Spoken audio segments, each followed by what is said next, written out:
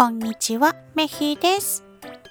今日の御言葉、ピリピ人への手紙4章8節。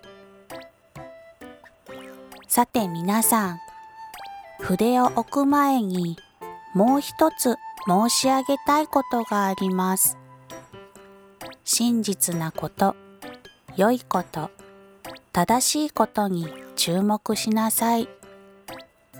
きよいこと、愛すべきことについて思いをめぐらし、他の人の長所に目を留めなさい。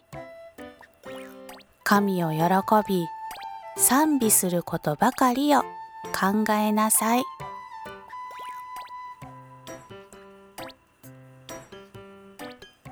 今日もイエス様を賛美して過ごす一日となりますように。それじゃあ、またねー。